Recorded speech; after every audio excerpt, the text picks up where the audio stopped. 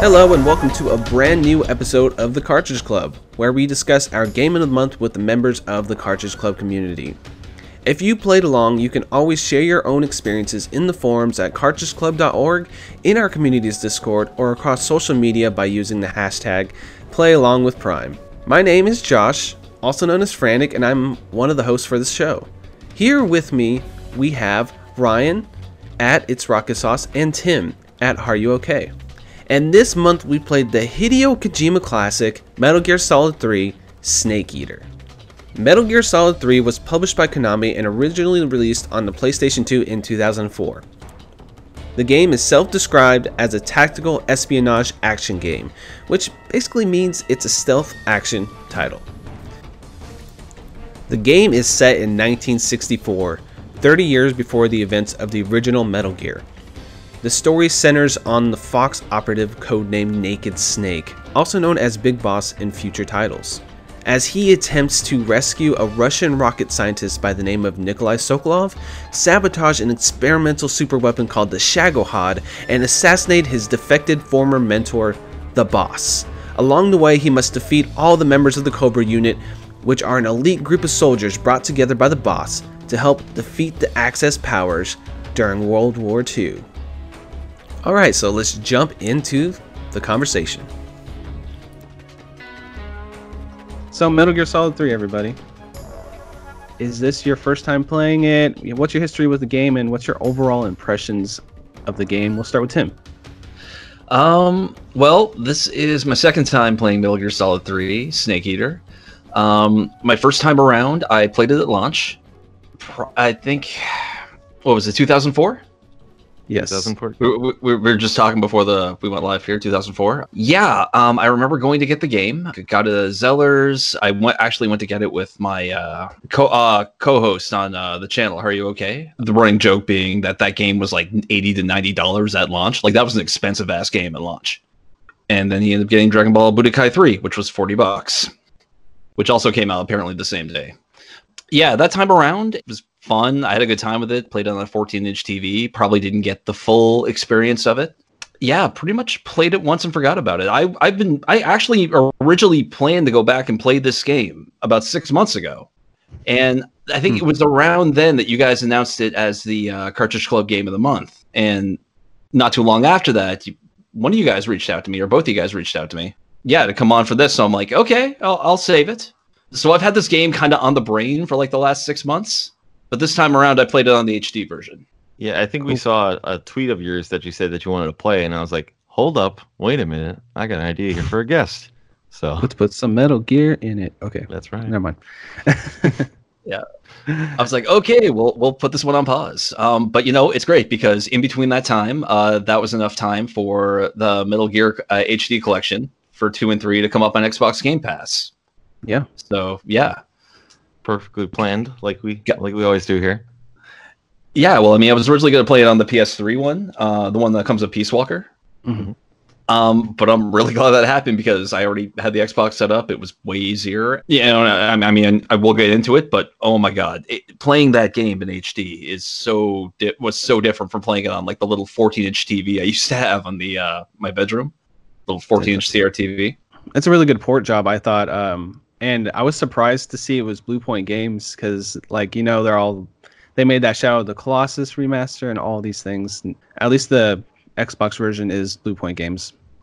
So, yeah, it looked really good on my TV as well. Ryan, what's your general impression of the game? Have you played it before? All that stuff. Yeah, I've played this game multiple times. The thing about this game, though, there's in probably almost any Metal Gear game is probably no matter how many times I play it, there's always something new I pick up every time I play the game. Something I always miss or went over my head, or a story point that I completely miss. And that's always like, especially when there is a new Metal Gear game, kind of always like reliving the series and catching up little points that, I didn't know this connects with this here and there. But yeah, like after playing it this time through, I want to say this is probably my 5th time beating this game. This game's definitely in my top 10 games of all time. I absolutely love this game. It's my favorite in the series. I will say that most people know me as the N64 guy, so the first game did miss me when it originally came out because I just wasn't going to get anything on the PlayStation. But I got a PS2, and I have one of my friends in high school, still a friend to this day. He was a huge fan of the series, and I remember the praise for Metal Gear Solid 2 when it came out. It was highly regarded, highly critically acclaimed.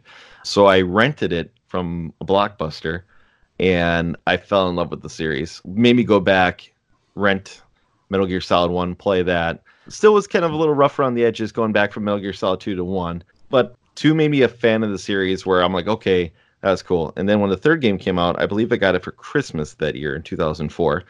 So I remember, I think, playing it around whatever, shortly after Christmas. And I was even taken back even more, where after that, I knew whatever franchise Metal Gear was going to be on, it was a console seller for me. Where if the next Metal Gear game is on PS3 or Xbox, I'm buying it because I need to play the next game of the franchise after playing 3. And there's just so many like little things you can talk about this game that I just absolutely love. So it's, like I said, it's one of my favorite games of all time. Okay, so a little history for me personally is I played this game. I've been trying to like nail it down in my head because I know I played it 2 times before. But since it came out in 2004, I feel like I played it a couple years after that. So like 2006 or so. I remember liking the game, but I was in high school and a lot of like the story beats went over my head at the time. And I kind of understood what was going on, but it was Cold War and I didn't really care about history that much, And I played it again.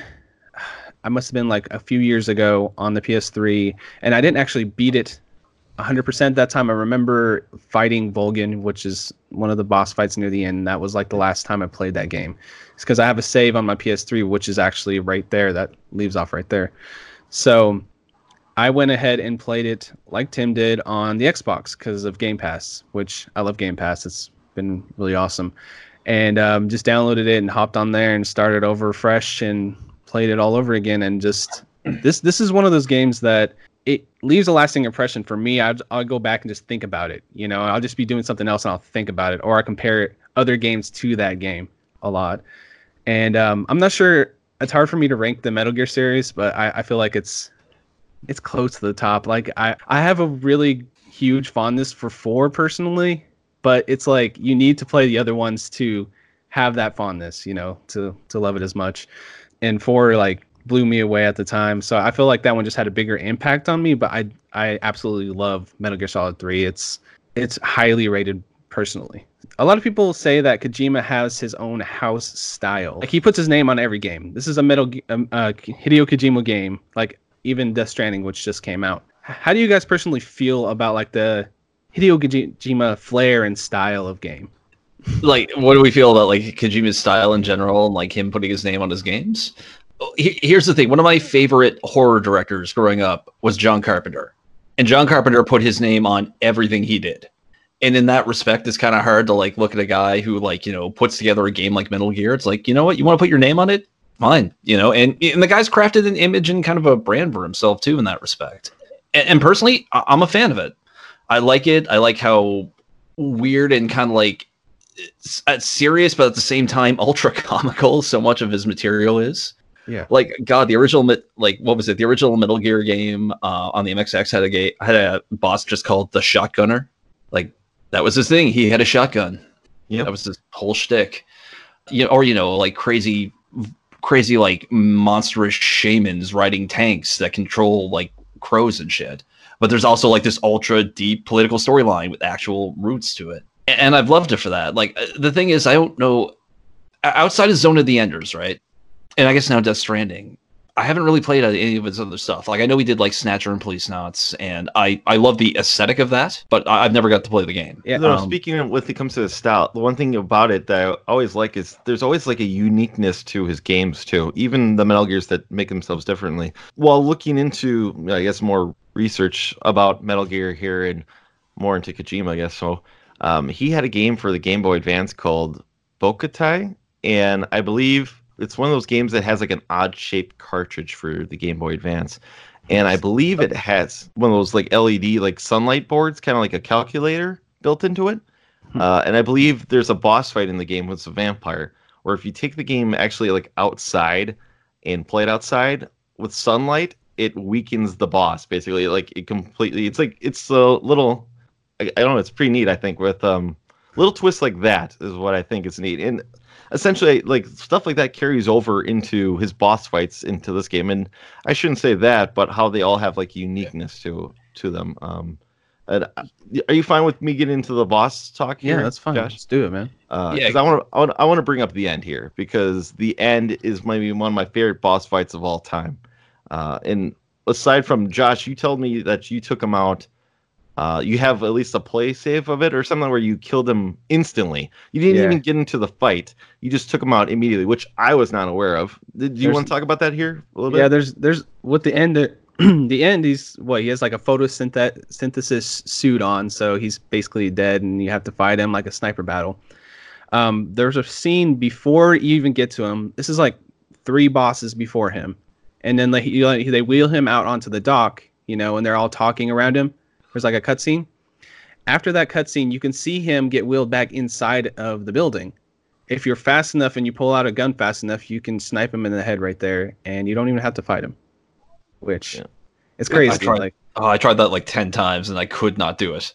It was I remember doing it when I played it on PS3, but it's like I said, I made a save. Like I knew where it was, and I made a save there, and I just kept loading it until I did it, just because I wanted to do it just to see if I could. So I'm sure there's an achievement for that too, or something. But one thing I can point out too is I wasn't aware of it until years after playing it that you can beat the end by.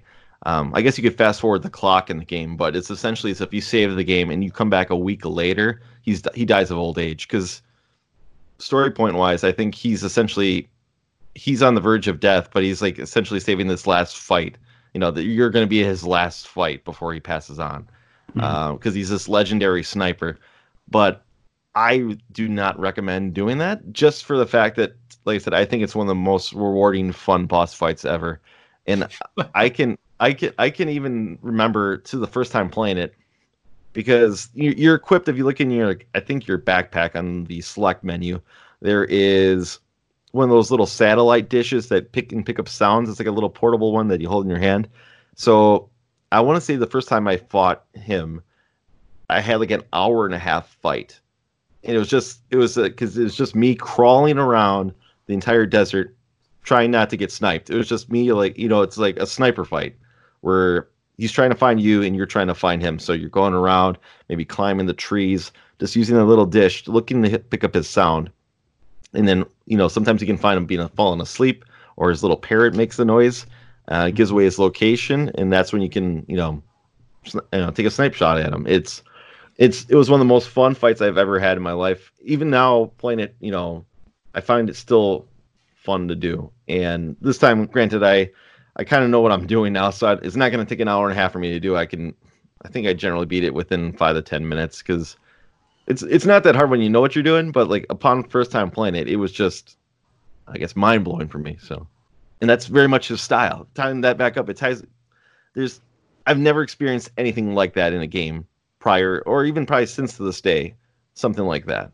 Yeah, there's an old quote from Kojima where he said that his ideal video game is him making a game where if he died, the cartridge would just stop working or catch on fire or just stop working. He's one of those people that he has an idea. A lot of times you'll have an idea. Oh, that'd be cool if I did that. He does it.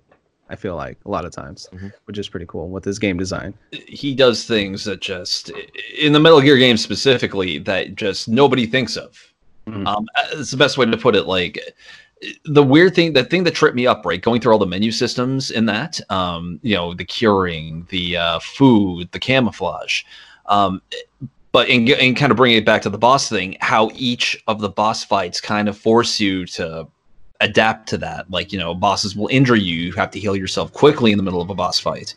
Or, like you were saying with the end, you kind of have to get better at camo if you want to be able to sneak up and catch the end. Just things like that, right? I'm a fan that I love that he does that.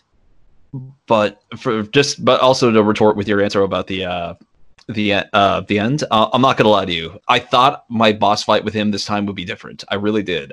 First time around, just devolved into a game of chasing him around with a machine gun. Basically, it's not elegant, but it cuts the fight down from maybe an hour and a half to 20 minutes, half hour. This time, I really tried for the sniper battle. 20 minutes in, I just wasn't getting far enough. I had the thermal goggles. I was trying to do the whole, just wait him out. And impatience took over, and basically the game kind of devolved into a match of just chase the old bastard around with a shotgun until he just gave up. So yeah, I didn't get his special armor. I don't know. Did either of you guys get it? How do you get it? I don't even know how. You apparently have to stick him up 2 or 3 times, and he'll eventually give it to you. I can't say I have. It's every time I've played it. Generally, it's kind of, I don't want to say the slow, because I kind of was like, all right, well, I know he's going in that general direction, so I know he's not going to be in this area, so I can sprint to that area and then just play the crawl game until I hear where he's at, and then bam, shoot, and then same thing, keep repeating. But first time, different story. Well, for me, it was like he would hit me with a tranq dart, and it's like, okay, just quickly go into the cure menu, just use the knife, get that needle out of you. Go immediately back, and I'm like, okay, I know where he's at now because he just shot me, and I'm not even hurt. So I just run up to him. I'll pump him with a shotgun blast. Kind of try and get out of the way a little bit because he'll, as soon as he gets up, he'll try and flash grenade you or something to get away. But pretty much know where he's at. So then you just follow him until he goes to his next spot. Repeat. It is the least elegant way to fight the end. I'm sure of it. But. It works. I mean, the way I did it this specific time is just like, you know what? I'm just gonna run around until he shoots me, and then when he shoots me, I know where he is, and then I can snipe him. That's kind of how I did it this time. So, yeah, it's like he gives you all the chances in the world to figure out how he gives away his position, because he doesn't really kill you. He just waits you out. Just going back to Kojima style, a lot of his stuff is, I think he's a giant fan of cinema. I mean, Snake's character the name Snake comes out of Snake Plissken from, was it Leaving? Escape from LA. Escape from LA and Escape from New York. Sorry, Escape from New York. Escape from LA and Escape from New York. Yeah. Because he even in Metal Gear Solid 2, when Snake is, sorry, I don't want to tie this into Metal Gear Solid 2, but there's a part where he's going by the codename of Pliskin in Metal Gear Solid 2. So very much, it's a little hard to not talk about the other games because they reference the other games a lot, like the Raiden mask that you have. That the scientist in the building, this super hangar, looks just like Raiden from number 2, and you have to dress up, put his mask on. That's pretty cool. Take him out, then put the mask on. Yeah, true. Take him out. The fear fight. I don't know if the first time I can recall doing that too is this time I didn't need it, but I kind of remember the first time where you need the thermal goggles, and it kind of almost felt like the Predator almost, because you're lurking in the trees, running around, jumping between trees, stuff like that. The Sorrow fight was great too. That's another fight that's very much different from any other fight, where it all depends how many people you kill will show up in the pond. So if you kill nobody, so prior to this time I accidentally killed, I think 3 people because I was just trying to choke them out and accidentally slit their throats. But it was my goal to take out as least amount of people as possible because granted, you still have a certain amount of distance to walk, but the people that you kill up until that point will show up into this river as ghosts, and it's kind of that's damage. And they do damage. So if you kill nobody, you're gonna not see anybody except for the 2 bosses you killed, which were the Fear, the End, and actually I think all of them are at that point. I think the Sorrow was after all those guys. Fury. So, the Fury. Yeah, Fury. Mm-hmm. So you'll see all the bosses you killed, but that's about it. But I just thought that's something that's really, really neat that's not thought of ever really in games either. So yeah, I was definitely making a conscious decision with the Sorrow this time around to not kill as many people in the same boat for sure.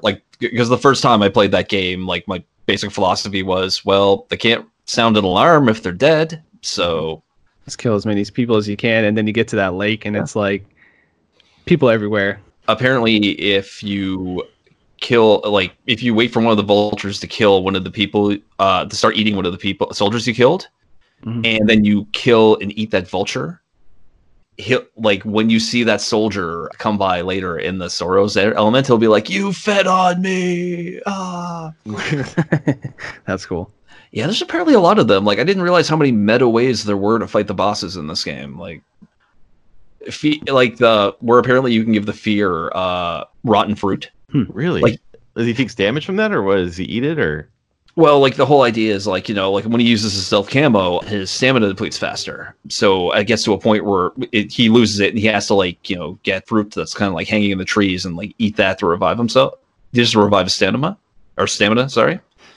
But if you either shoot it and let it rot there for a while or leave rotten fruit in the ground and he picks that up instead, he'll eat the rotten fruit. He'll get like stunned. You can just like wail away on him. That's awesome. If we're going through the Easter eggs, I know there's one for the Volgan fight too. If you put on the Raiden mask when you first fight Volgan, he won't attack you at first.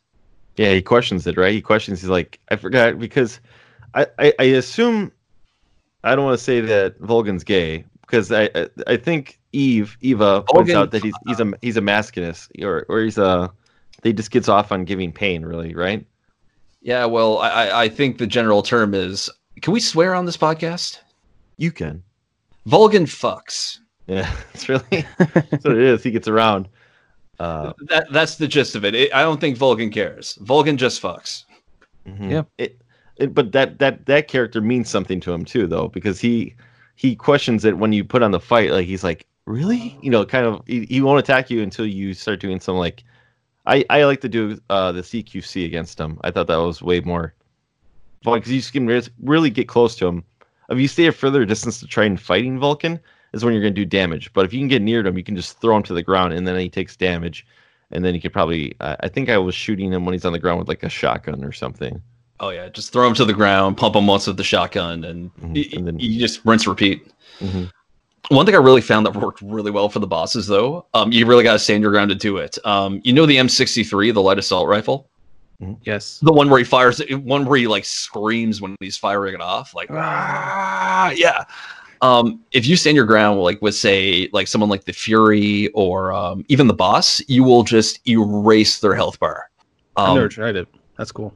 I tried it on my final fight with a boss, and wow, it was just like her health just went half, maybe. Did she call you a cheater or something like that? I'm only saying because I think I forgot what I did in one of these attempts to fighting the boss, which is the final fight in the game. I want to say I tried using, I don't know I think I tried using the rocket launcher or something like that, and she said something like, "Don't be cheap" or something like that to me.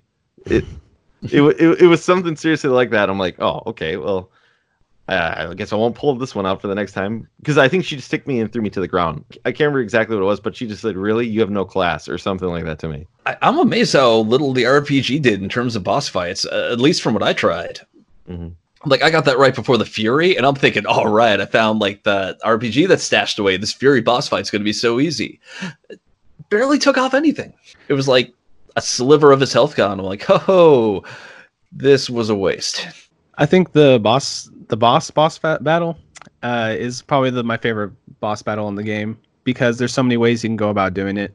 Like you guys were saying, the way I decided to do this. So basically the premise of it is, she's your mentor and she defects to the Soviet Union and you have to kill her. That's your mission, like throughout the game. So you meet her at the end of the game in this flower field and you have to kill her. And she said, she explains her backstory and she's like the first person to go to space and, Kojima stuff. And you fight her in this field. So when I was a kid, like when I first played this, I couldn't figure out how to beat her. Like I was like, what do I do? And then I figured out the CQC method where you just, out CQC her basically. This time I decided I'm going to try something different. I went ahead and put on the snow camo and I was around the perimeter and I took out the sniper and I kind of treated it like a sniper battle almost. So she'll go looking for you. And if you have a high camo, she can't see you, right? So I pop up and I just snipe her 2 times and I'll knock her over and her health will go down. And I'll just run to a different part of the map, lay down, and then do it again. And I did that to beat her this time. And it was just something different I wanted to try to see if it would work, and it worked. So, which was pretty cool. That's not bad. Yeah. I want to say I know the first time I think I beat her through a gunfight because I want to say I couldn't figure out CQC the first time I played this game, which stands for close quarters combat.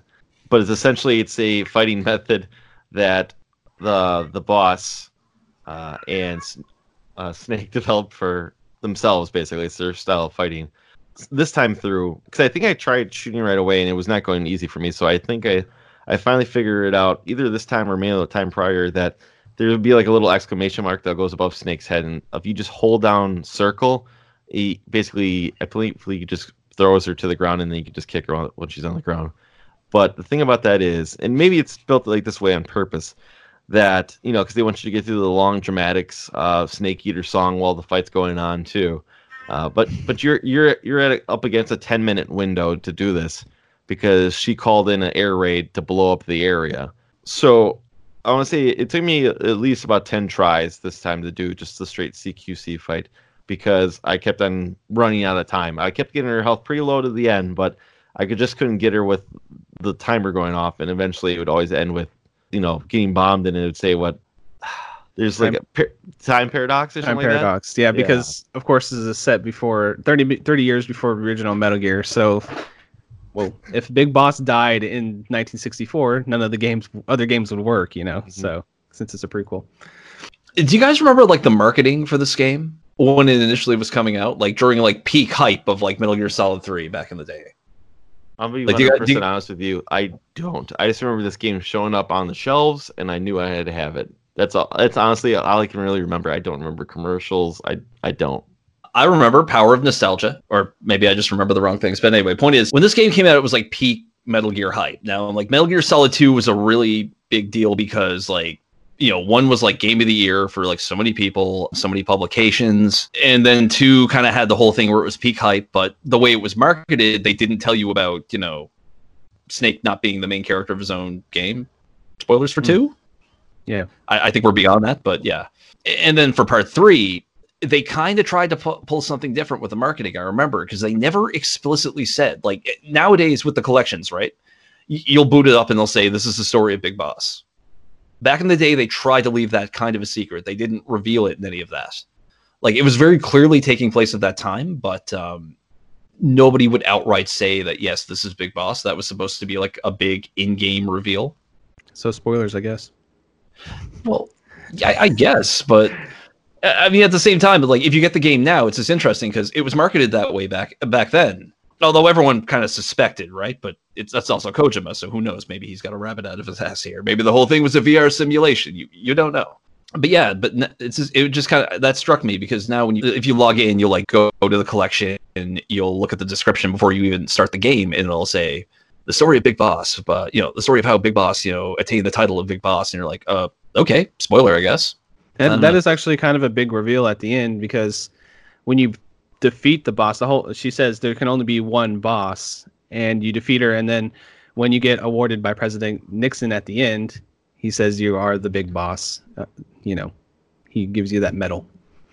Yeah. So that is actually a reveal at the end of the game. So saying it in the description is kind of like that is like the in-game spoiler right there, kind of. I guess they're just counting on probably people who've probably already beat the game and want to replay it on a new console when it comes to this point. Yeah, true. Yeah, it's true. I mean, it was even fairly obvious back in the day. I mean, once you put the time frame, once you kind of know about Snake and Liquid's history and like the other games, it's like, okay, well, this has to be what they're setting it up for, right? But yeah, they weren't super obvious about it. They were like revealing little bits at a time, but unless there was like a bit of marketing I missed. I remember that being like, Snake in, Snake after the Cold War, but that was all they really said. We all have experience with Metal Gear. What do you guys think? How do you think this compares from an urban environment? Normally when you play, you're in an urban environment. Now you're in like the Soviet jungle setting. What do you think about the setting, like the graphics? Like, how do you like that feel of that Soviet jungle for this game? I loved it. Absolutely loved it.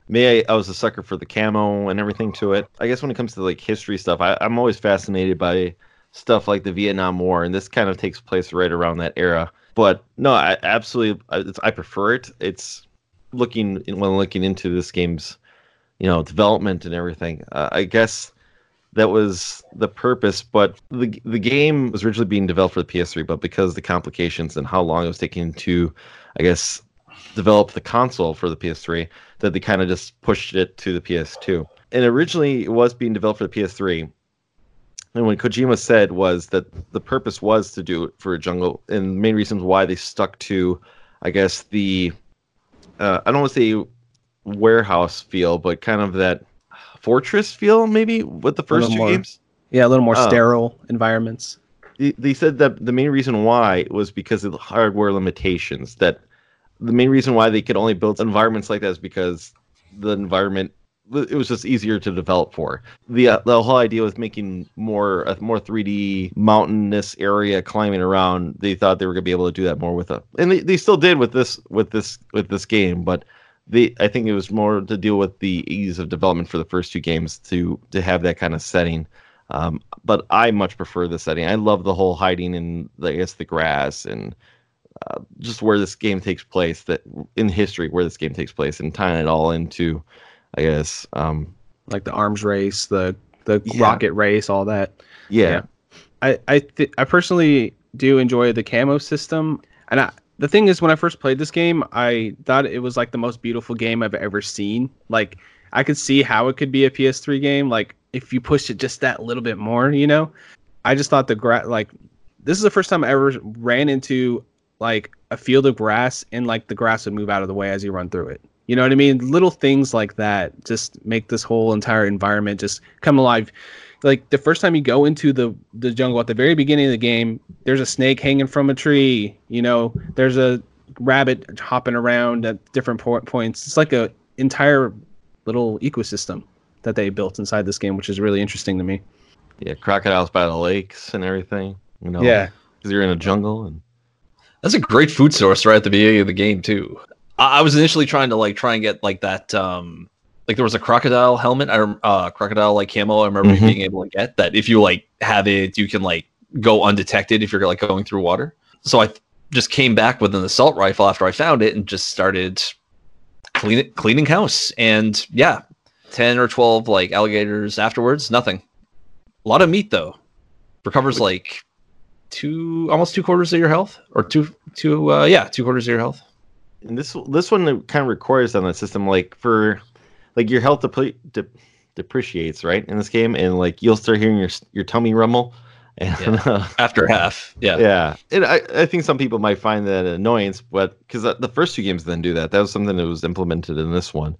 But you know, I don't mind it. There's plenty of like rations and it's basically a stamina bar, right? Yeah. You know, you have your main health.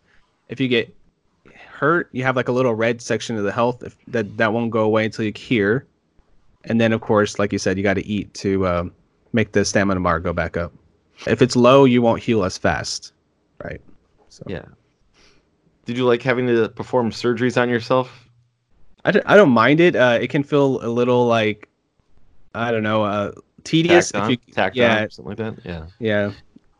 It provides heavy incentive to not get caught by anybody. It does. That's true. Because then you're not trying to like fix, 4 bullet wounds, a burn, and like friggin' like deep cut wound or something. You know, the only time though I really felt it, like when it was more of an annoyance for me was in the middle of a boss fight, when like you're in this heavy boss fight and I'm like, oh, I got a bullet hole, so it happens, you get shot again right away. This mostly happened when the first Vulcan fight for me, because he does shoot a lot of ammunition at you from his hands. Yeah, because then you have to stop. Then you have to kind of remember what it is. Okay, well, I need the knife to remove the bullet. Then I need to put like some kind of antiseptic on there. Then I need to put a Band-Aid on there, and then I need to put something else on there. Okay, that's cleaned. Okay, I broke my arm. Now I need to do this. I need to put a sprint against me. I need to bandage this up and stuff like that. I could see it being. I mean, that was the only time I'm like, oh, I got to do this again because I keep getting hit. But it kind of goes with the flow of the mechanics, so you get used to it as you play. And if you're careful, you're probably not going to have to do it too often, and you're pretty decent at the CQC and stealth. Basically, the more you get hurt, you're going to have to do it more often. There's plenty of Band-Aids. There's plenty of like health items to refill your health and whatnot. So it's not like you have to worry about running out of Band-Aids and and whatnot. But it was just one of those things where I'm like, but this is a minor nuisance. It's like I said, it doesn't happen throughout the game. It mostly just happened for me in a couple major boss fights. But Yeah. There was life medicine, but I found it was pretty rare. Like, you didn't really encounter it many times throughout the game, and even then, you didn't find much of it. Yeah, just when I usually end up using the life medicine like near the end of the game, where it's like that Volgan tank battle where he's like going around. That's usually when I like, okay, I'm gonna have it on, because that he can do some serious damage, and you'll have to redo the entire thing if he kills you. So That makes sense. Yeah, I don't know. Like, I found the boss, like, particularly for the Fury, was probably the worst for me because it did take me a few times. Like, you can deplete half the Fury's health easy, no problem. Mm-hmm. And then he goes aggro on you, and it's just like burn. You're constantly going back to the menu, just like bringing out ointment, trying to like trade all the savage burns from his jet fuel flamethrower that he carries around. Yeah, he's like a or was it like dude in a space. He's like in a space suit, like with a giant flamethrower and a jetpack, basically. Was the story behind all the bosses that, and I'm just going off memory here, that they're all were a part of like her elite squad, right? Yeah, the Ravens, and she got them together during World War II. Cobras, my bad. Oh, see, I made that. I made that mistake too when I was looking into it. So. Yeah, no, because I'm thinking Vulcan Raven from earlier too. Yeah. Yeah. But like, yeah, the Cobras were like a unit that I guess they, in that world, they were kind of known as legendary heroes that helped turn the tide of World War II. Which is so badass. Yeah, which is very badass, right? Even though you look at half of them, you're like, really? Those guys? Like the B guy and the dude who's talking about fear and nightmares all the time are like the good guys, eh? Mm-hmm. Yeah. War is strange. And I guess that's also a theme of it, though. So. And then you eventually find out that the Sorrow and the boss had a history together, right? That they had a relationship, and I think Josh, you said she killed him, right? Yeah. She killed him because it can only be one boss, right? That's the gist I got of it. Like, it was like. It was intended. I think it was intended on purpose, though, right? Because he would go on to have he'd go on to become what he is after being killed by the boss, right? Well, basically, from what I remember happening was the Cobras split up after the war. Because the boss preaches a lot in the game about, like, sides change. Friends can suddenly become enemies on a whim, Are you prepared to... And she keeps asking Snake that question. Are you prepared to do what's necessary, loyalty to the country or loyalty to me? And that becomes a big thing because apparently, the Sorrow was on a mission of his own. Or they were just on opposite sides of like a conflict at the time, and she killed him, and he said it was okay because this is where it gets a little dicey. But from what I recall, the Cobras were in space at one point. I mean, that explains the Fury, right? Yeah, the Fury for sure. The Fury talks about it, and the boss talks about it at the end too. Just about how she saw the world from orbit. And she saw a world that had no borders, no nationalities, no East versus West, just one mass, everyone living on it. And that's kind of becomes the dream of like the entire... That's like the dream that fuels the series, more or less. Like the boss's ideology, the boss's dream is kind of what fuels everybody pretty much involved in Metal Gear Solid 3. From Ocelot to Snake to Eva to Zero...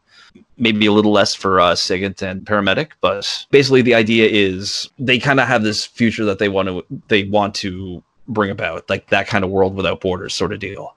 And it kind of becomes this poison thing after a while because obviously as you see as Metal Gear goes on, like those people involved start turning on each other because they have different ideas of what the boss wanted. Mm-hmm. But kind of in the same way that, I guess we're in full spoiler territory here for Metal Gear Solid 3, right? Like I'm assuming nothing's off the table. Okay. Yep. Mm-hmm. The reveal at the end that, the boss knew. She's like the ultimate martyr. Yeah.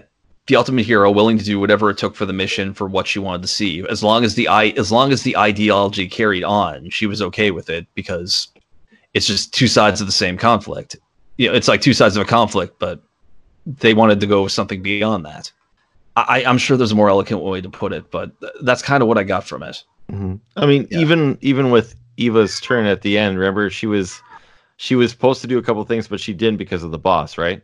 that everyone was generally kind of, I guess they respected her, and I don't know if they feared her, but they definitely feared her. Yeah, Volgin wouldn't even go against her. Like, seeing Volgin like cower back at the boss was like one of the top moments for me. Just when she kind of challenges him, steps up, and it's like the one moment where like Volgin is just like this indomitable prick for like the entire game, and then the boss just like takes 2 steps forward him, and he just cowers back like, whoa, I didn't mean anything, I didn't mean a thing. It's just, I don't know, I love that. It's like, wow, it's like even Volgin is like, I'm not messing with this woman, like, not happening. Do they explain it in this game? I think they do, but I can't pinpoint it to it. But I think it's alluded to in this game that Ocelot is her child with the Sorrow, and it explains kind of his hairstyle later on in the games. Yeah, in Metal Gear 1, and 2, and 4, having the same kind of hair pattern as the Sorrow. Yeah, it explains, I think, eventually how he's able to pick up CQC later on in the game because he's her child. But I don't know if he knows that. That's the thing, is like, I think that's one of those things where he was taken away from her in order. Yeah. He was taken away from her. So I don't know if it was intended on purpose, right? Like, so I don't know. I don't know if it's to protect him or was just that so she continue working for the government or something like that. I don't know how much that's described or explained, but maybe in like, I know Metal Gear Solid 4 like breaks every little detail of this stuff down, so maybe, I don't know. Yeah, there are details in 4 I kind of forget, and there's a lot of questions I have about his relation to the Sorrow and how many of the Sorrow's abilities got passed on to Ocelot, i.e. having Liquid's arm and suddenly channeling Liquid as a person. Oh yeah.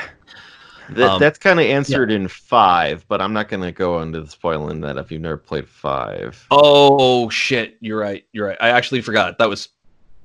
But no, it's a good point. I mean, it's a very minor spoiler, that one. I think that kind of, I don't want to give away the twist for 5, but no. Well, I mean, I know the twist you're talking about, but anyway, yeah, we're not going to tread that. I see that thin water. I'm just going to point out. I think what people thin ice. Sorry, I was never. I love all these games in the series. The only one I really haven't played was Peace Walker. That's the only one I can really say. I ran out of time last time trying to do it before the last Metal Gear came out. I meant to, just have yet to go back to do it. But I think one thing listening to when I attended Portland Retro Gaming Convention 2 years ago, there was a Retronauts podcast going on there, and they actually had one guy who worked on the development for Metal Gear Solid 3, and one of the guys who worked on the development for Metal Gear Solid 4, and the guy who worked on 3 also worked on 4. And he got hired on for Metal Gear Solid 3 because he ran it.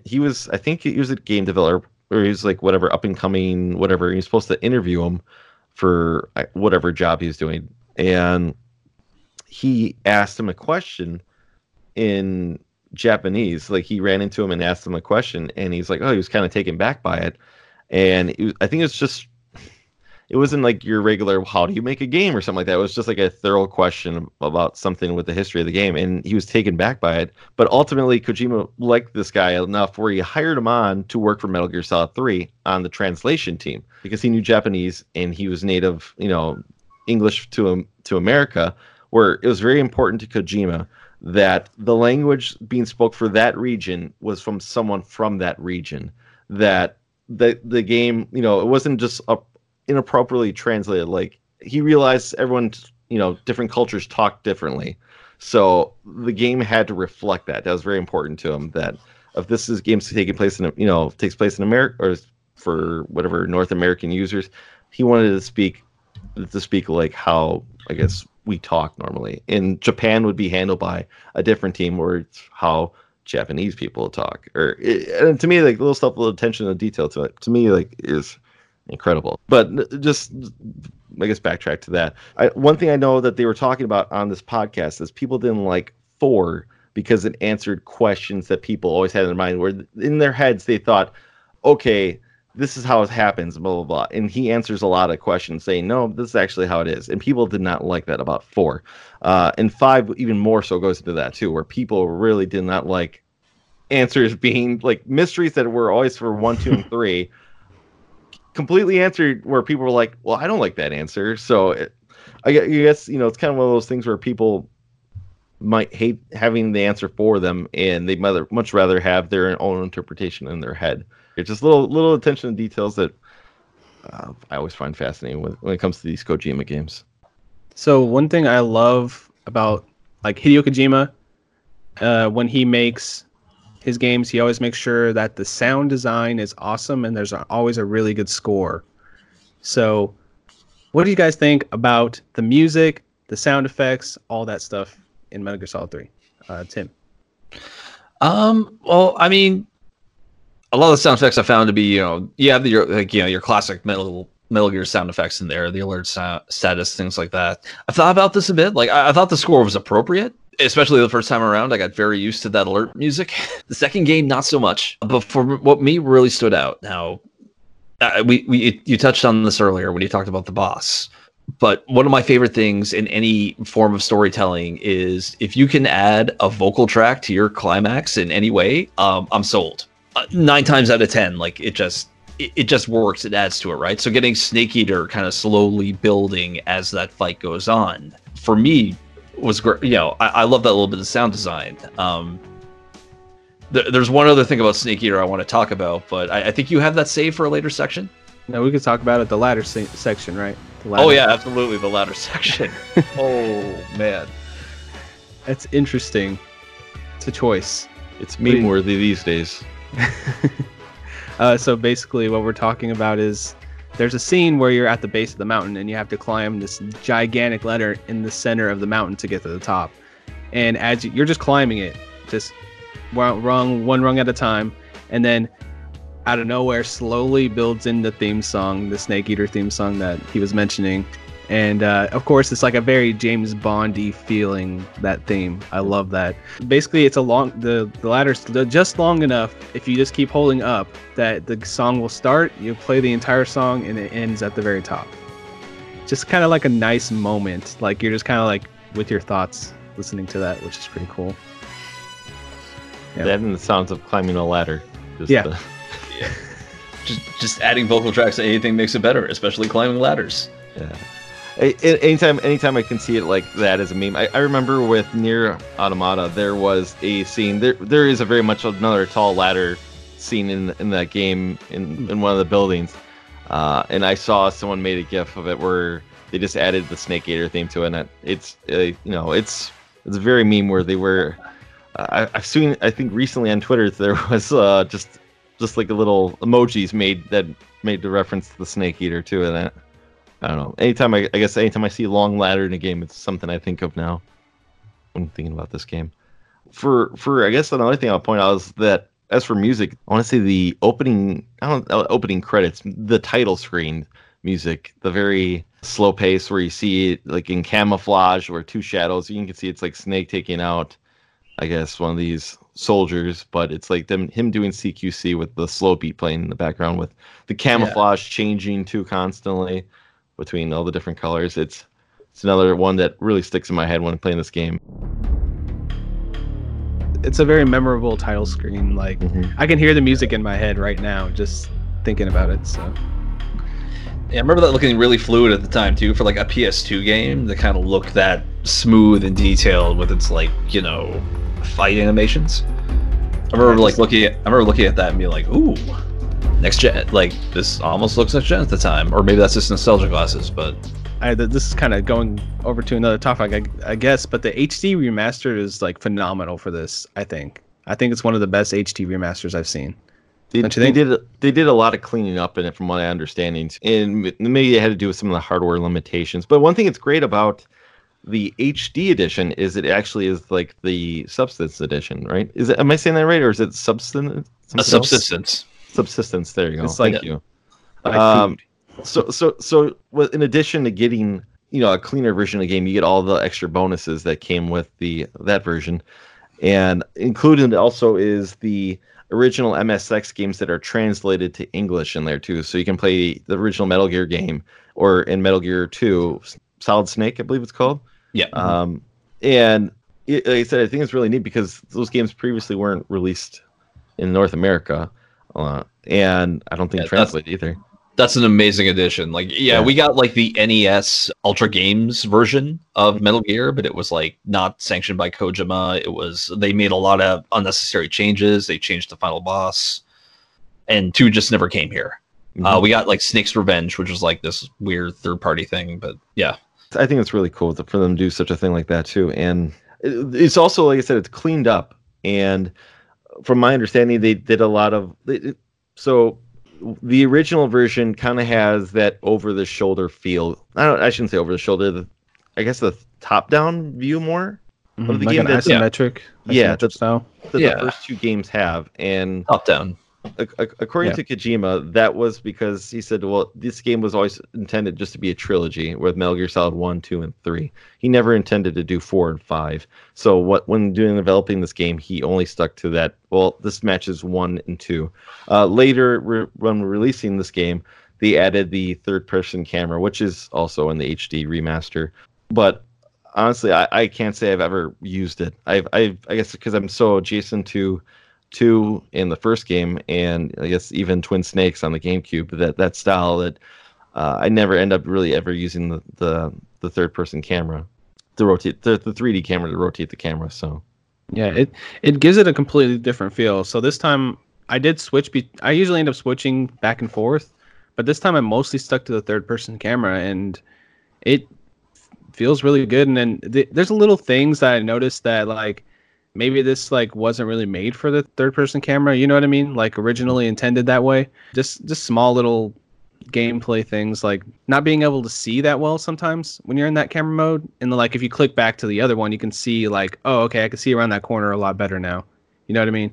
Because it kind of zooms the camera out. You can switch on the fly when you play as well. I played mostly in third person, and I had a good time with it. It feels almost a little more modern, I guess I should say, in the third person mode to me. It seems like that was added because like I think that was one of the knocks against it, that people felt that the 3D camera was more of a thing at the time, coming around at that time, and this game didn't have that. So it kind of felt like, I guess to some maybe of the critics or people who played at the time, that maybe it was like a step back for all the advances this game's made. You still have something that's a little outdated, you know, going through. That's why it was re-added when they re-released the game. But well, I do remember the original game feeling more of a need to rely on like the motion detector and the sonar and like the microphone. I felt more of an urgency to switch between all of them in the first time around, and I guess I didn't really feel that need this time, which was nice. Just relying on first person mode a little bit more helped, but yeah. Which one did they have by default in that again for the HD? The HD, I think it's like, I don't know if it starts off third person. Do you have to click into it? I think you have to click into it by pressing the R3. Yeah, I was to trigger it. Yeah, I was gonna say, because I never used that mode. I never switched in. I just kind of kept it the same. Yeah, I kind of kept the classic. I will say probably I didn't switch it because I didn't know until after beating the game and then looking into it, like, how do you do this? Oh, okay. It's just something like I said, it's because I've maybe beaten this about 5 times now, or it becomes secondhand to me, like how this game works. I will admit it did take me, I don't want to say an hour, but it took me about 20 30 minutes to get comfortable, back to be like, oh yeah, this is how this game plays. It's slightly different. It is a little dated because it came out in 2004, but yeah, for control wise, but after you figure the game, it kind of becomes a breeze. It just takes about, I would say about 20 minutes to get used to how these controls really do work. Yeah, it's like an adjustment curve, because you have to, like, to use your gun in first person, you have to hit the shoulder button, then you have to pull the gun up with the square button, or the B button, like I was playing on Xbox, but I just say square. And then you have to hold the button and then let go to fire, just like very specific order of operations when you do different things in the game. You can also click the left stick to raise and lower your gun. If you already have the gun out, you can do that. But if you don't, like, you have to like basically equip it with R. Then when you're first person mode, if you click left stick, you can, like, if you have like square, X or whatever console you're using, and you're holding that in. But this got me killed a few times actually. Would be holding it in and then being like, oh shit, I can't let go of this now. But I have the attack button held in, and I eventually let go of the shot. I alert the enemy, and I get shot for it. Yeah. But I found if you hit left stick, then you just lower the gun if you're doing that. Oh, I And didn't then even know that. Yeah, then you don't fire. That's cool. All the little subtle things they don't really tell you, but you just kind of figure out as you play the game. Are you guys like me and you basically just use the trank gun the entire time? Yes. Yeah. And the Yeah. suppressor? You just have to make sure. That's the one thing. If you I still don't even know basically if you can just drop your suppressor, throw it away, and put a new one on, because there's always been like once or twice where just the suppressor breaks right at, you're getting really near the end, and all of a sudden, bink, oh, the dog. Yeah, I just alerted a dog or something like that, because I'm actually making a real sound as opposed to just no one really hears you of your with the suppressor on. It's pretty quiet, and if you hit them in the head with the suppressor, it's they go down immediately and go night night, as opposed to like walking around for, I don't know, 15 seconds before falling asleep. So, Yeah. Yeah, so you Even get that- kind of good with like sniping with your little train gun, pretty much. Yeah, because I mean, ultimately, anything like you also have the handgun that has a different suppressor, but it's like if you shoot the enemy once and you don't get a headshot, then they're gonna be like, "What? The enemy's here!" But if you hit somebody with a tranquilizer, they're like, "Huh? What was that?" And That's then true. you just have to wait them out. It's like if you don't want to get caught, it's the best way for sure. Because even if someone gets like tranked and knocked out, and another soldier finds them, they'll just be like, "Hey, what's wrong?" They'll kick them and wake them up. But if I find a body, then they're going on alert immediately, right? So yeah, no, absolutely, trank all the way. I will say though too, upon this playthrough, and I don't know if I discovered this prior to that. If I ever set off an alarm, I found I can almost just run to the next area and be good, and maybe just hide in the bushes, and the alert will go away. But if you stay in that area, it's gonna stick around for a little while. The guys are keep patrolling that area. The only time I can ever recall is maybe that one time where you're trying to escape, when you meet up with Eva for the first time. I think you rest and you wake up the next day, and Ocelot's crew shows up, and I think you have to kind of just sneak away. I tried sneaking away, but I can't, because the fence is locked and everything. You're basically you're there to take out everybody there. So I think it's like six soldiers, 6 or 8. yeah. Yeah, I think it was 8. Yeah, they have a counter. You have to like take them all out before you can move ahead. That took me a few times to do. And there's one on the roof. There's that one. I'm like, where is this guy? He keeps setting the alarm, and then eventually you find he's on the roof. So I'm gonna take him out first. Yeah, and then if somebody sees you on the roof, they start throwing grenades up there. Mm-hmm. So you'll be like, oh crap, roll away from this grenade. Kojima's known for his cutscenes. He's known for his story. We've been talking about that. How do you guys feel about the cutscene length? Like, do you like that exposition where Volgin? Okay, good example. Volgin will basically, before you fight him, he's like, you know what? I guess I'll explain everything to you. And then you sit down and you watch a 20-minute cutscene. Do you guys like that style, or what's your general feeling on the cutscenes in this game? Yeah, well, I mean, the cutscenes were one thing I really noticed. This game had a much more condensed story overall. Like the political end of it was there, right? Like, but you got most of that in the briefing. And then when you got to the actual grounds, when you actually got on the ground, it was mostly all business. And that was something I kind of noticed. Like, the cutscenes were all kind of like, you know how this game kind of has a James Bondish feel to it, and not just like the Snake Eater theme, but like just the lone agent. I mean, you could argue by that comparison, Eva's like the stand-in for a Bond woman. Like, it's got that kind of dynamic to it, right? Yeah. Volgin's your big impossible, Russian baddie. It kind of sticks to that, and I really appreciate that. So like when a cutscene happens, it's because something important happens. And that also kind of brings me to my point of isn't that much codec dialogue either. That's true. On your transceiver, that is so trimmed down from like the previous games that you almost kind of forget that your support characters are there for chunks of the game. Like for a lot of the fights, I forgot to call like Zero or Paramedic or Sigurd, and then we get to later in the game. I'm like, oh right, they're there. They're part of my crew. They're never mandatory calling me into like a 20-minute call scene, so I forget that they're there. Yeah. I guess it's the more straightforward of the series then in that aspect, huh? Because some of them are like, you'd be sitting there for a while listening to whatever codec conversation. So, yeah. Yeah. But it rewards you if you actually sit there and listen to it, though, which I appreciate.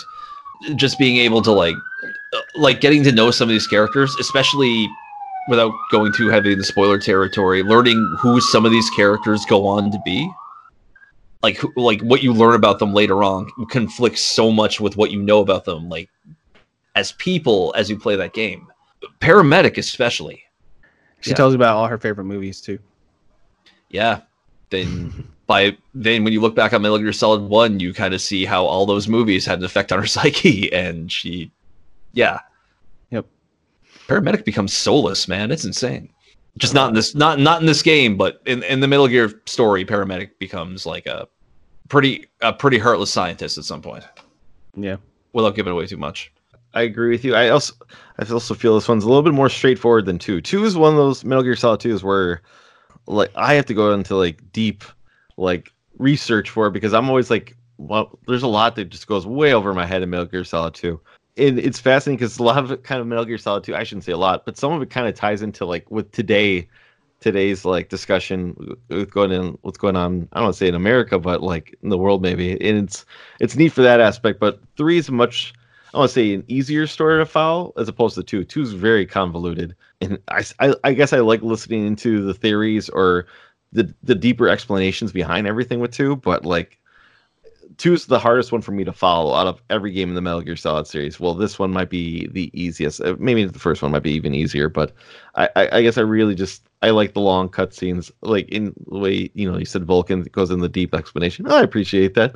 Why something like that's going to happen. So, Well, it's kind of consequence of the time and the technology too, right? Like you notice how 1 and especially 2, because of them being in the digital age, how complex and at times convoluted of a story that gets. When you take the story back to something like the 1960s, when technology is simpler, and even in movies, narratives are simpler. True. Kojima being a big fan of movies, and I found this, and all those things got tied into this being like a much simpler narrative. Obviously significant when you look at the overall Metal Gear history, like how these characters and this event ties in. But the actual storytelling itself, is way more straightforward, with probably one of the best endings of the entire series. I agree with that. I like the voice acting. I mean, some of it's very hammy, but it kind of that's the tone of the, like Solid Snake or Naked Snake in this one, I guess. Literally, anytime somebody says something to him, it feels like he just echoes it back to him as a question. He'd be like, "The Shagohod," and he'd be like, "The Shagohod." That's just how he talks. Virtual vision. Yeah, basically. So it has its own like charm to it, I think. Oh no, absolutely. Because the funny thing is, I remember when that first came out, like, because you do get that really long, drawn out sequence at the beginning with the boss where they're talking, and there's like this big melodrama. It's like, why did you go? There's so much more I need you to teach me. It's just like this big thing, and I'm like, oh man, is this gonna be what the game is? But no, like, absolutely, the melodrama stays there. The people who play the Cobra unit were great. You could tell they were having fun with it. I am the fear, shit like that. I just see the voice actor being like, wait, so you're telling me that I get to play a character who's covered in bees, who shoots bees at people and gets to scream a lot.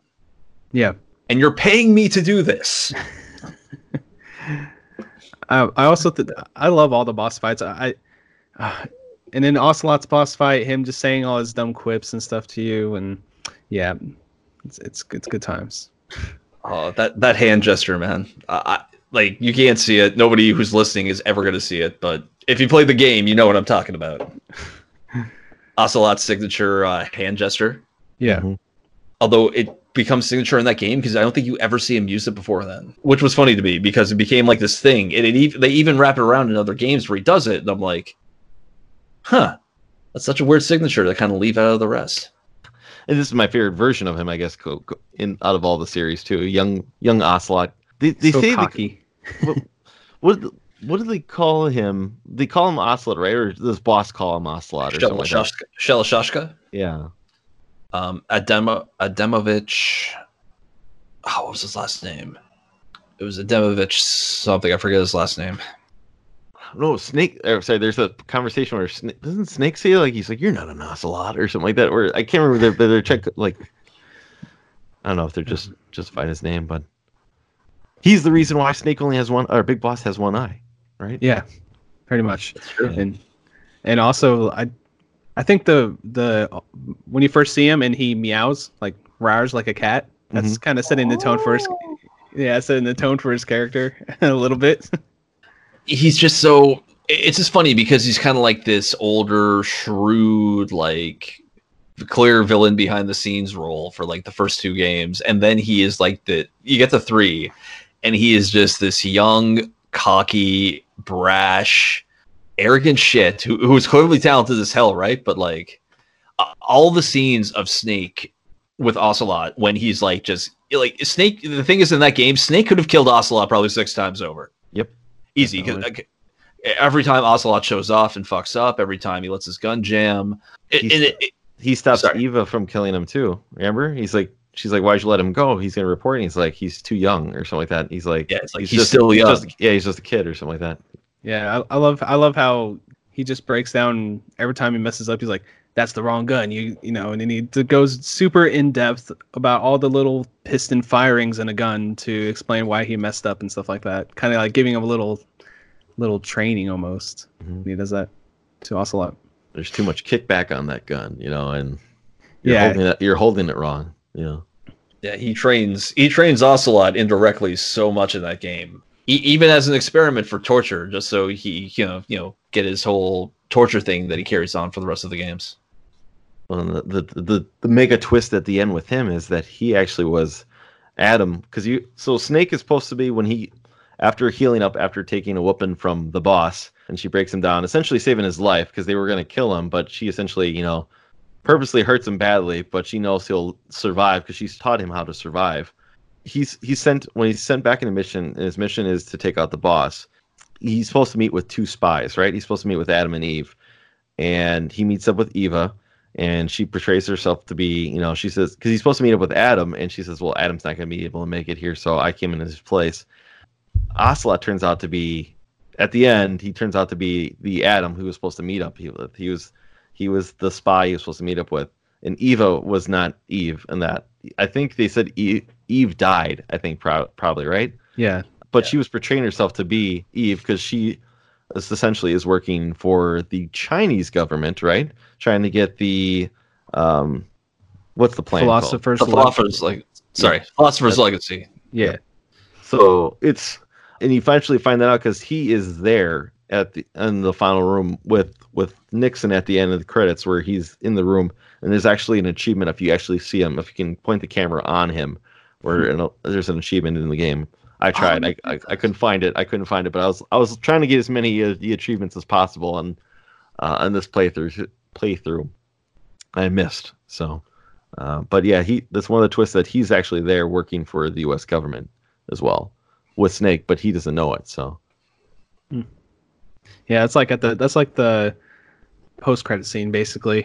Mm-hmm. Like it's just of audio recording him revealing that piece of information at the very end. Mm-hmm. Yeah. He's a double agent. Yep. Yeah.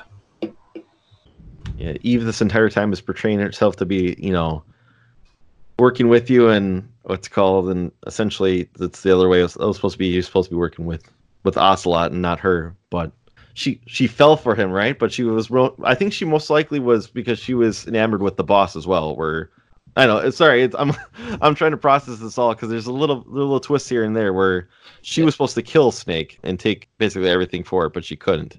So yeah, she took the legacy, but she didn't take. No,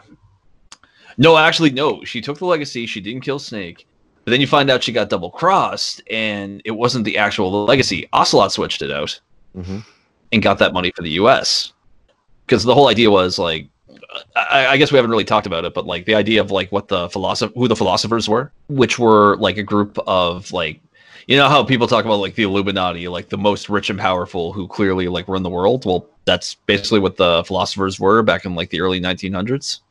Yeah. Late 1800s, like, you know, the real people, and it was a select group of people from the United States, China, and Europe. No, United States, China, and Russia. Sounds right. Mm-hmm. Yeah. So, and then there was like this big fight over the legacy because it was like 100 billion or something like that, which back then would have been, you know, a lot. Yeah. Well, it's a lot now, but you know, for a war, yeah, back then it was a lot more. And they would probably change the tide of like put the war in some specific person's favor if they had it, right? Basically. Oh yeah, and the R&D that they were clearly able to do because of it, right? Like they managed to make the Shagohod with some of that. We haven't even talked about the Shagohod at all. That's like one of the major plot points in the story. Like, but there's so much to this game. Like, you know. Oh yeah, for sure. Well, I mean, the Shagohod is basically just what they tried before Metal Gear. I mean, it was like the weird the first Metal Gear, right? Yeah. Basically. Yeah.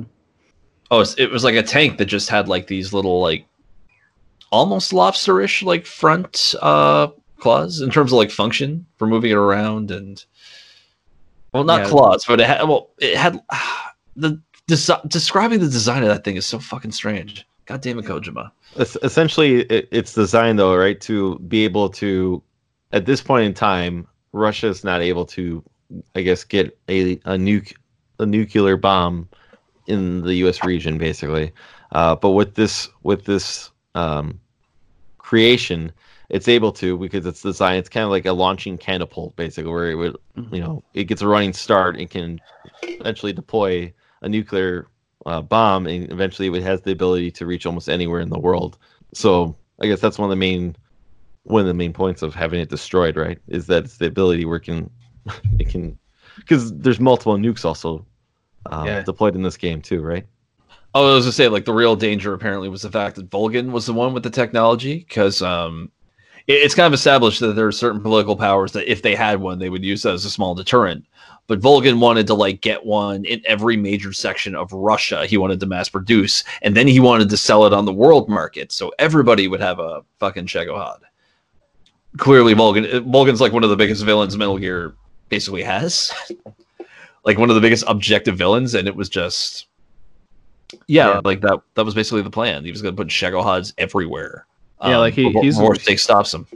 Yeah, he's even such a big villain that in this game he's the one who launches one of the nukes. Oh man, that is insane. Yeah, where he just fires a nuke at a research facility because it's like, might as well cover our tracks. Yeah, time to bomb my countrymen. Yeah, and I think the cool thing with the Shagohod is the set piece moment at the end where you're on the motorcycle with Eva, and the Shagohod's chasing you, and then you have to like blow out this bridge, and of course that's not good enough, so it climbs back up, and then you have to fight it on like this launch area and like destroy Volgin, like controlling the Shagohod with like his electric powers. It's crazy. I love it. You feel like a badass. I feel like a badass when I play that part of the game. For sure. Yeah, that was probably one area where I think the RPG did work. I was saying earlier, like the RPG didn't have a lot of use. During that chase sequence where you have not just a Shagohod, but like all those like bikes full of troops coming at you. Definitely. It was just like rocket launcher. If you place it right, you can take out like 2 bikes in one shot. Mm-hmm. A cool little trick with that too, I've realized, is it takes a second to reload the RPG. If you unequip and re-equip, it's automatically loaded, so you can just be like boom, and then do that, and then do it again and do it again. So yeah, it was very effective when he did that. Apparently that's every weapon too. I was doing it with all the machine guns, and it was just like, because the M63 is like takes so long to reload. It feels like forever. But yeah, if you do that trick you said, we just like click, right trigger or right button, then do it again, then easy reload. I didn't know it worked on every weapon. I was just kind of like playing that section, and then I was like, man, this is taking a while, and then I did it by accident. I was like, oh, okay, this works. I'm just thinking, like, if we miss anything, like anything y'all want to talk about. I mean, there's more. There's always more to talk about, but you can always just play. Tell people to play it themselves. That's the thing. Is there's the whole play it your own damn self. Well, I'm saying we've talked pretty much everything.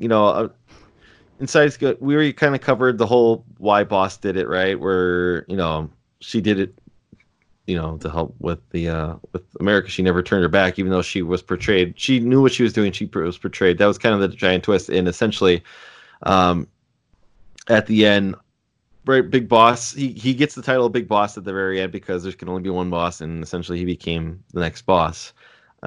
Essentially getting the name Big Boss, but he ultimately was kind of like disgusted by the end of it, leaving I don't want to say America to form his own group, which then goes on the next part of the story, right? Yeah. Which at the time led into the original Metal Gear games, 1 and 2, which then leads into Metal Gear Solid. But I don't know, there's more to it, but I would say just play for yourself, and then You spoiled everything now, but Like the entire continuity of Metal Gear Solid is so long and drawn out and convoluted. We couldn't possibly cover the whole thing in like an hour and a half ish podcast, right? Like I don't think we could. no. But at the same time, Metal Gear Solid 3 is like the starting point. If you play it, like this is kind of where everything starts, and everything else just kind of comes as a consequence of the game, a consequence of the actions of this game. Would you guys say? Yeah. I've always been for saying that if you're going to play a Metal Gear Solid game, you can start. I always say you can start with 3. Do you have a preference for playing the Metal Gear series? Would you still say go 1, 2, then 3, or would you rather, or would you be fine with saying you can start with 3, then go to 1 or something? It kind of depends on what you're going for. Like, okay, if I was going to say this to somebody, I would frame it like this. Like, if you want to see like how the gameplay mechanics progress through time, then play it in release order, like 1, 2, etc. But if you care more about seeing the story from the beginning, then play it like 3, Peace Walker, all those in that order. You could start on 3, in my opinion. Don't start on 5 though, because I will say with 5 that I like 5, but the combat is so it's so polished. It's so polished and different that if you play that first and then play the other ones, it's gonna mess you up completely. Oh, absolutely. Yeah. The very fact that 5 has a mechanic where if somebody sees you, you have like these 5-ish seconds of slow motion time to react and shoot. Mm-hmm. None of the other games will ever give you that. That's true. Yeah. The Fulton balloons, all that stuff. Yeah. Well, maybe Peace Walker, but that's pretty much it. Oh, that's true. I've never played Peace Walker actually. This actually, that's one of those I just never got to. Yeah, they took that mechanic from Peace Walker. Yeah. Maybe Portable Ops, but I'm not sure because I never played Portable Ops.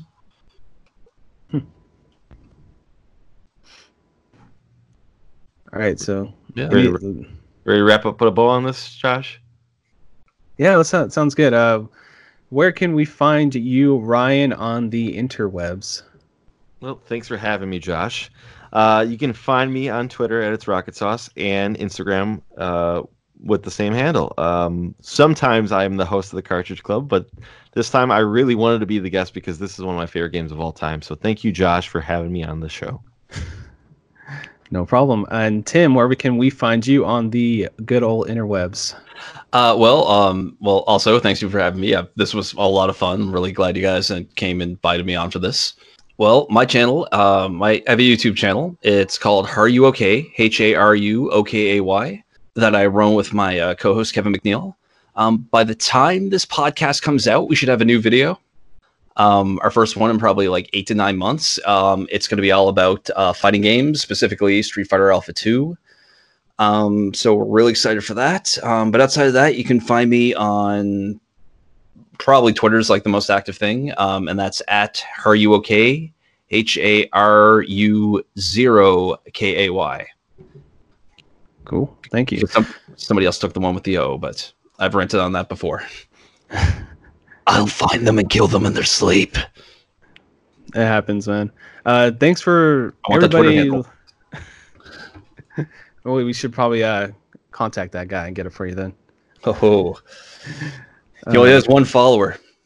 Oh, that's the worst right there. Yeah. Just the avatar of a squirrel. Awesome. Squirrel. Are you the follower? No, but I'm gonna hunt down that fucking squirrel. He'll give me the answers I need. But yeah, it's an honor to get asked to do this, to host the show, even though I kind of feel like I felt like I hosted it, I guess. I felt like I was just chilling with you guys, honestly, talking. But it's my favorite kind of talk. Yeah, and I appreciate the Cartridge Club letting me be on here and do this because it's a lot of fun. It's kind of like an honor, it feels like, to be here doing this. So awesome. And you can find me personally at Frantic Society on Twitter, and I sometimes do a podcast called Frantic Thoughts, which has been spotty this year, but I will be getting back to that. And it's basically just me chilling, talking to myself It's a one-man show. So yeah. Also, I am a part of a Game of the Month podcast similar to the Cartridge Club. It is a PC-focused show called the Quick Save Club, and this month we're going to be playing simulation games over there. So if you guys want to hang out this December, it's bad. It's a bad pun, but I didn't come up with it, so you can't blame me for that. But if you want to go over there and play some simulation games with us, that's what we'll be doing this December. But over in the Cartridge Club community, on the Cartridge Club Main 2 podcast, we are having a Star Wars month of epicness. So over on the main Cartridge Club Prime podcast, we're going to be playing the Knights of the Old Republic for the original Xbox. And on our sister podcast, the Cartridge Club Portable podcast, we're going to be playing Star Wars Episode 3 Revenge of the Sith. So if you're playing along with it and you want to talk about it, be sure to use the hashtag PlayAlongWithPrime on whatever social media platform you frequent regularly. Also, if you want to get a head start for the January's Game of the Month, we'll be playing Mickey Mouse in the Castle Evolution on the Sega Genesis. Also, if you're ever interested in being a guest on the show, please reach out to us. We're always looking forward to having new community members on to talk about all the games that they love. To those of you interested in supporting the club beyond a review on the podcast app of your choice, I'd like to again mention that the club is entirely funded by pledges made from members of our community.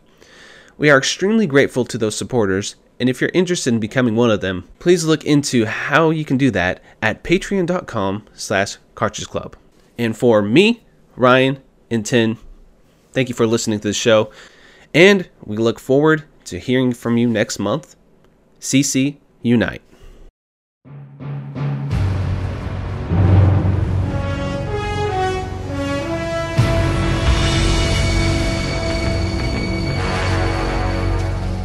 What a thrill, with darkness and silence through the night. What a thrill, I'm searching and I'll melt into you. What a fear in my heart, but you're so supreme. I give my life, not for honor, but for you. In my time, there'll be no one else. Crime, it's the way I fly to you. I'm still in a dream, snake eater.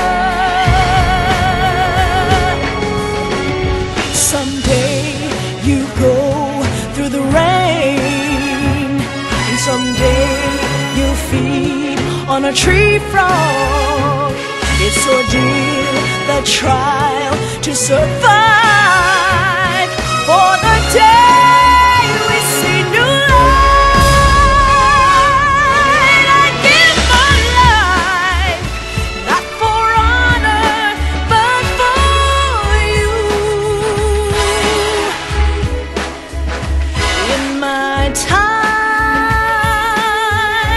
there'll be no one else. Cry.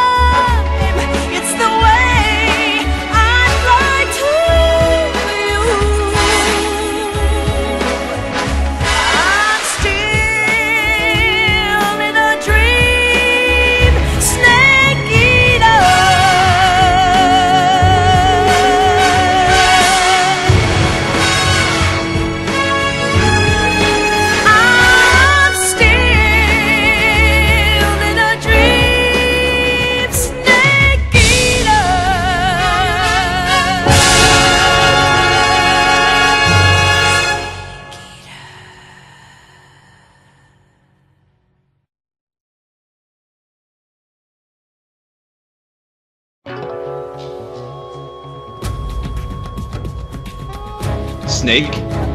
Snake. Snake! Oh, it's beautiful.